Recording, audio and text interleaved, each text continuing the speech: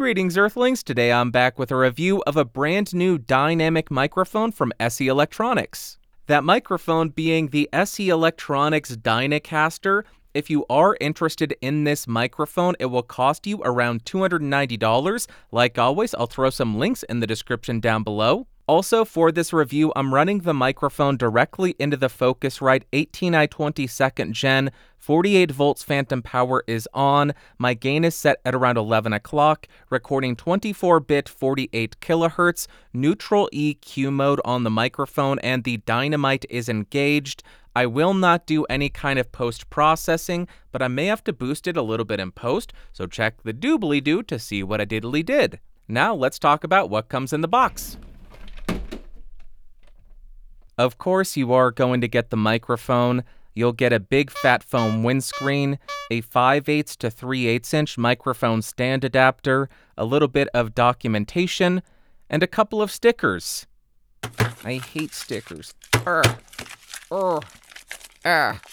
don't even want to talk about the fact that I was unable to rip the sticker, so let's go ahead and move on. But as far as the build quality, I have no complaints about this thing. It feels incredibly robust. It has an all-metal body as well as a metal mesh grille, which has no give to it.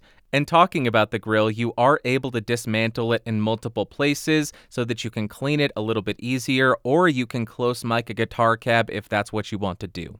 Then you have this mount on the rear of the mic, which is made out of metal. The knob to tighten it down, though, is made out of plastic. If we look at the end of the mount, you will find 5/8 inch threading to mount this to a mic stand, as well as the XLR port. Then on the rear of the microphone, you'll find 3 switches. The first one allowing you to turn on a low shelf or engage a high pass filter. Another, being the third, allows you to engage a slight high shelf or a much more aggressive high shelf. And the final switch, which is in the middle, allows you to turn on or off the internal microphone activator or preamp. And finally, as far as manufacturing location, if it matters to you, this microphone is made in China.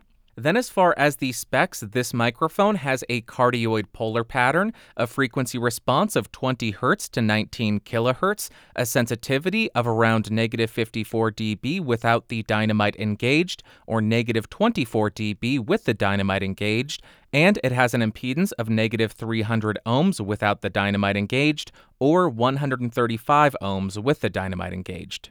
Now I am spinning around the Dynacaster to 90 degrees so you can hear the off-axis rejection and coloration. We'll continue around the microphone to 180 degrees. Here's the rear of the mic. Continuing around to the second 90-degree angle. Here we are, and then rotating and ending at the front of the microphone. Now we're going to see how well this microphone rejects plosives. Please bring pizza pronto. Please bring pizza pronto. Please bring pizza pronto. Please bring pizza pronto. Please bring pizza pronto. Please bring pizza pronto. Now I am right on top of the microphone to exaggerate the proximity effect, and here is how it's sounding. Now I'm about 3 inches off of the mic with it pointed at the corner of my mouth, and here is how it's sounding. Now we're about 1 foot away from the Dynacaster, about 2 feet away from the Dynacaster, and about 4 feet away from the SE Electronics Dynacaster. Now I am typing on a keyboard with Gatoron blue switches to see how much of my voice versus how much of the keyboard it picks up. And for all of the gaming folk of the elite variety, now I am typing on the SAD-W and the spacebar keys. Now here is how the microphone sounds in a well-treated room with the dynamite engaged and the EQ switches in neutral. And here is how the microphone sounds in a completely untreated room on the neutral EQ setting. And now to see how effective the internal shock mounting system is, I'll go ahead and tap on my desk to see how much of that it can reject. And then I'll tap on the boom arm.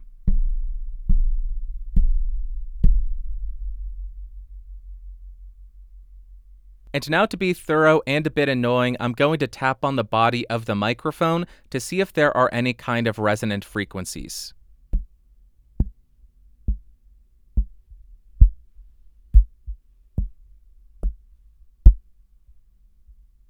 Now we're going to see how the provided foam windscreen impacts the sound of the recording.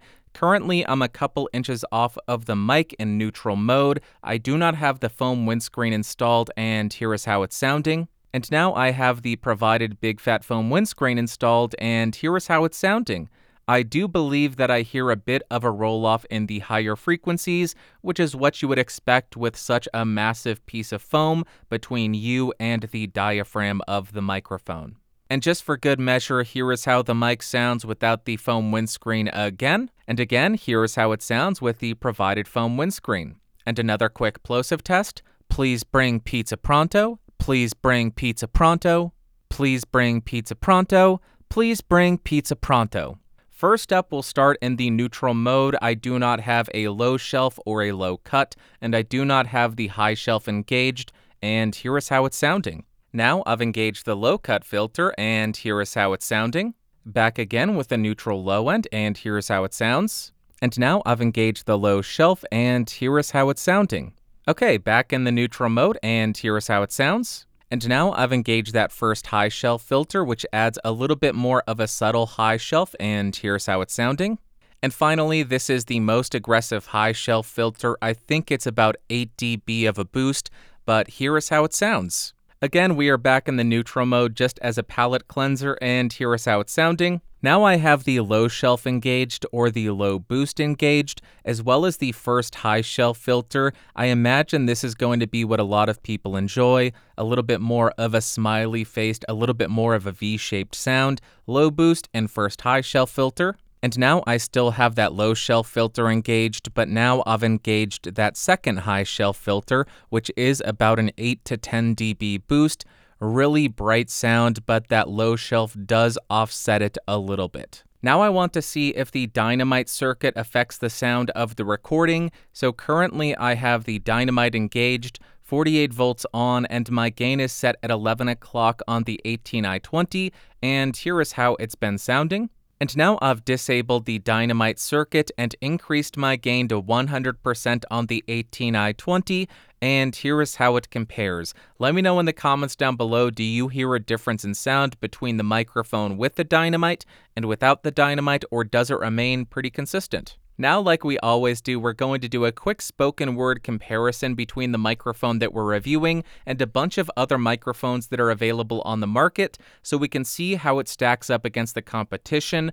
And because this has so many different EQ settings, it would be impossible to compare them all, so I'm just leaving it in the neutral mode and using that as the basis for the comparison.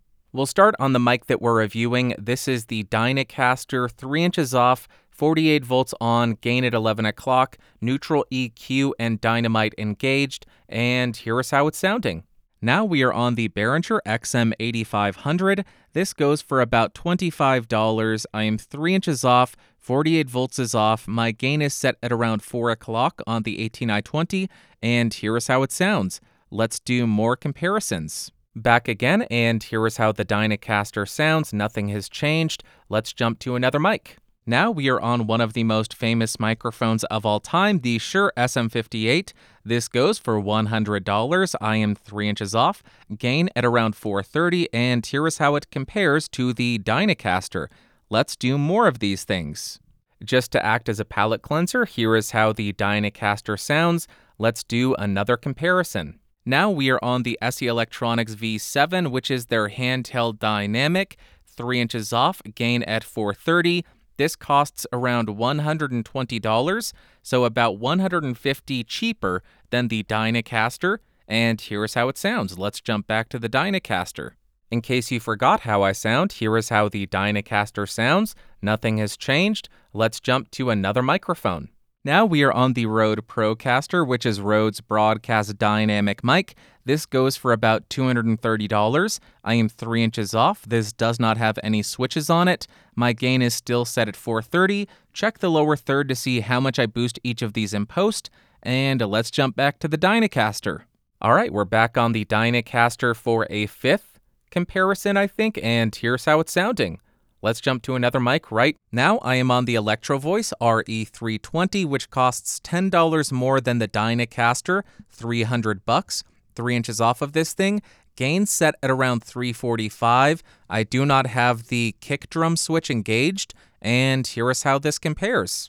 Again, we're back on the Dynacaster. Nothing has changed. Why would it? And here's how it sounds. Let's jump to another mic. Now we are on the Shure SM7B, which goes for about $400. I have the EQ switches set to neutral. My gain is set at 100%. I am about 3 inches off of the capsule of this thing. And here is how this compares to the Dynacaster, which is $110 cheaper. Okay, let's do 4 more, I think. 4 or 5? I don't know. Let's do more. We have a couple more to go, but before we jump to the next one, here is how the Dynacaster sounds. Let it fill your ear holes with all the glory that be, and let's jump to another microphone. What am I saying? Now we are on the Electro Voice RE20. This goes for about $450. I am 3 inches off. My gain is set at 430, and here is how this compares to the SE Electronics Dynacaster. Let's jump back and do 3 more comparisons. All right, I think we have 2 more to go. This is the Dynacaster. Let's jump to the penultimate microphone right now. Now we are on the Earthworks Ethos, which is a broadcast condenser microphone. This costs around $700. I am 3 inches off of this thing. My gain is set at 12 o'clock, 48 volts on, and here is how this compares to the Dynacaster. Let's jump back to it. Would you be surprised if I told you that we were on the SE Electronics Dynacaster right now so you can hear it before we jump to another microphone, which is what we're going to do.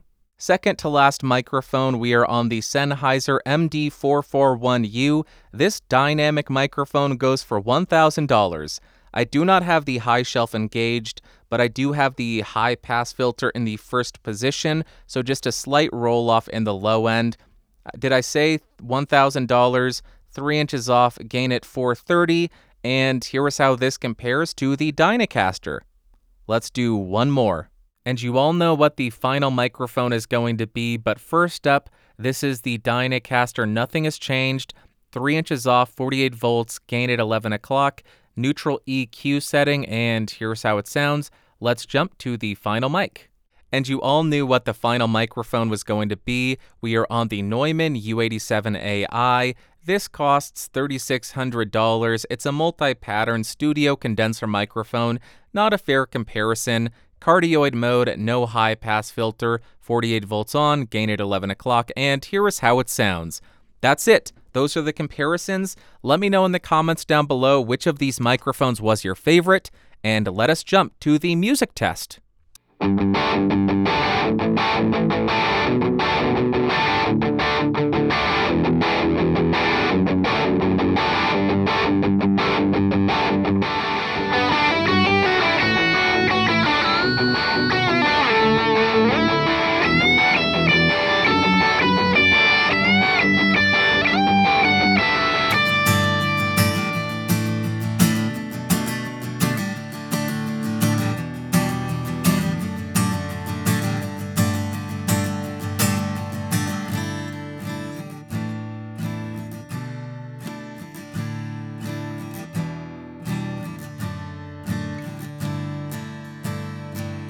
If I had another mic, which would it be? And could we find out which is the best? Which is the best? Which of the mics would beat out the rest?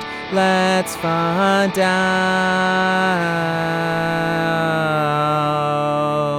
I glided down, but I did it intentionally so that I am unable to unintentionally glide down to the last note. I win, brain! I have logicked my way out of not being able to hit the final note because I did it on purpose this time. As I clip the microphone, let's go to the conclusion because I won. All right, I think that SE has released a really outstanding new offering among the studio and broadcast dynamic microphone realm. And first up, as far as pros, it has to be the versatility of this thing. With those EQ switches, you can get such a broad range of sounds out of this thing. You can go from getting a darker SM7B style sound to a really overly bright RE320 sound. I think that with those switches, almost anybody is going to be able to find a sound that they like out of this microphone. Also, with that built-in Dynamite, which is a mic activator or preamp, that means that this microphone will work on pretty much any audio interface or preamp as long as the preamp or interface has 48 volts phantom power. And lastly, as far as plosive rejection, I found that it did a very respectable job. At certain angles, you will still be able to pop it, but in general, compared to a lot of its competitors, I think it does a very nice job at plosive rejection. Then as far as the cons for this microphone, I am going to be a bit nitpicky here. Personally, I don't mind it, but I know some people will absolutely hate the placement of the XLR port because it might limit the rotation on their boom arm. Also, I did notice that a bit of low-end rumble made it in when I bumped on my desk or on the boom arm, and to get extremely nitpicky, I found it quite difficult to read and see the switches on the rear of the microphone because they are sunken in a little bit. I had to grab a flashlight and it was still hard. I think adding a bit of white paint to the line on the actual switch would make it a much better user experience. And then as far as my overall thoughts and opinions of this microphone, on the electric guitar, I was able to get some tones that I really enjoyed. I found that it had a tight bottom or a tight low end. I don't think I can word that in a worse way.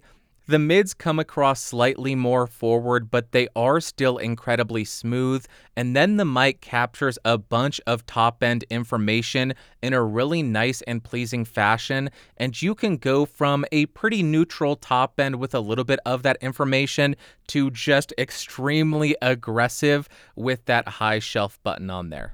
Then on the acoustic guitar, I found that I liked it a bit more than a lot of dynamics that I've tried. The low end was nice and controlled, the mids were inoffensive, not overly forward, not scooped, and then the top end came across a bit livelier than a lot of dynamics. It's not going to be condenser-like, I wouldn't say that, but it does have a bit more detail and a bit more extension there, and if you want to throw on the second high boost, it will give you a lot of articulation and detail there. Not going to be condenser-like, but really nice for a dynamic. Next up for singing, again, I thought it worked really well for this application. The low end was not problematic here at all. It wasn't muddy, it wasn't overpowering. It does come across a little bit more mid-forward. If you want that V shape, you can get it with that low boost and the high shelves. And then the top end, you can go from that darker sound, that smoother sound, to that really bright and airy and shimmery sound that I demonstrated when I turned on that second high shelf boost, which really brought the microphone to life and added a bit of shimmer to it. I imagine a lot of people are going to love that setting when they're putting their vocals in a full mix because it will make the vocals pop, sound a bit more lively, and I would be more than happy to use this for singing vocals. And lastly, for spoken word, I enjoy how much variation you can get out of this thing. I was getting sounds that I would say are similar to the SM7B, all the way up to the brightness of the RE320. It does offer a really nice and robust and full bass and body. I do think that it comes across a bit more mid-forward than a lot of dynamics that I compared it against. I don't think that's a bad thing. I don't think it comes across overly nasally, but it is a bit more mid-forward. And then you get a nice extension into the treble and air on this thing, and you can dial that into a more neutral, just slightly more lively, or to a overly boosted, very alive sounding top end on this thing if you use the second high shelf. But in all of those settings, I do think that it handles sibilance rather well, and I was pretty impressed by that. And to wrap up, would I recommend the SE Electronics Dynacaster? Absolutely I would. As a general purpose studio dynamic microphone, I think it's outstanding. I was able to get usable tones that I enjoyed out of everything that I threw it at, so if you're looking for a general purpose studio dynamic microphone, I think this is a great place to look and competes well with the SM7B and the RE20. And then for spoken word, I think this is going to check a lot of boxes on a lot of people's requirements list because it gives you that dynamic sound, it gives you the versatility to get that darker, smoother sound, or that really bright and alive sound. It also offers that inbuilt mic activator or dynamite, which I think is going to be a big draw for a lot of people because that means they can buy the microphone, they don't need to get a cloud lifter or FET head, and it's going to work on the majority, if not all, interfaces and preamps, assuming that it does have 48 volts phantom power. I think for spoken word, this is a really great contender and will make sense for a lot of people. So if you enjoy the tone of this over something like the SM7B or the RE20, I don't think you can really go wrong with it. Alright, that's all that I've got for you today. If you found this video fun, interesting, or helpful, go ahead and give me a thumbs up. Hated it, big ol' thumbs down. These people over here are amazing. I love you. Have a great day. I'm not going to keep talking. Bye.